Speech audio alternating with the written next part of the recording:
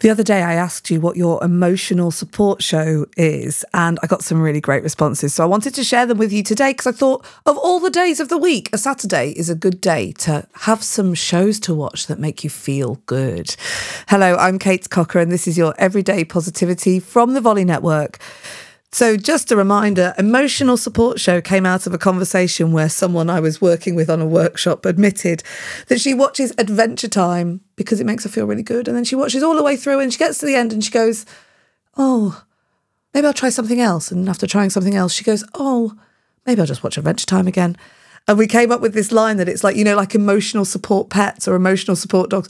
There are shows in our lives that are our emotional support shows. And you have been in touch, and I really appreciate it. There are some great ideas here. So think of this episode as a list of ideas for things that you can go and watch.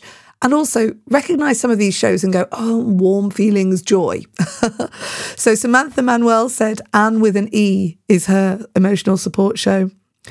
Diana Dominguez, Golden Girls, The Original Fraser, and Midsummer Murders, all my go-to shows. Love those.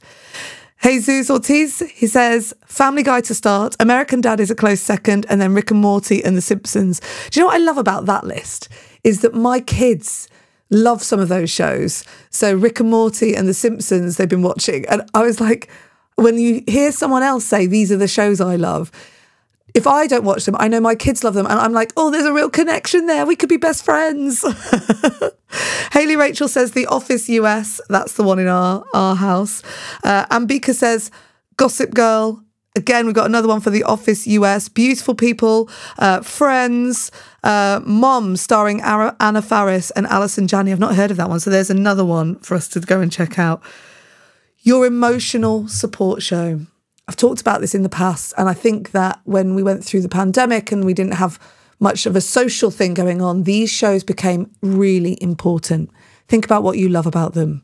These shows are shows with really defined characters, well-written scripts, obviously, but real life situations that are exaggerated, but we're familiar with them, right? You know, The Office, we're familiar with that environment.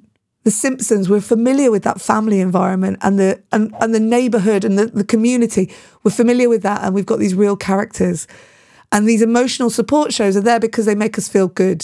You know, those characters are designed to be flawed. Those characters are designed to be whole characters that we relate to and joyous and all of that. And it always comes good for them in the end.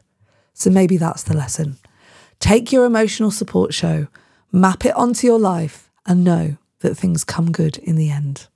I'll be back tomorrow with a journal prompt for you. In the meantime, have a great day, and remember, you have 100% got this.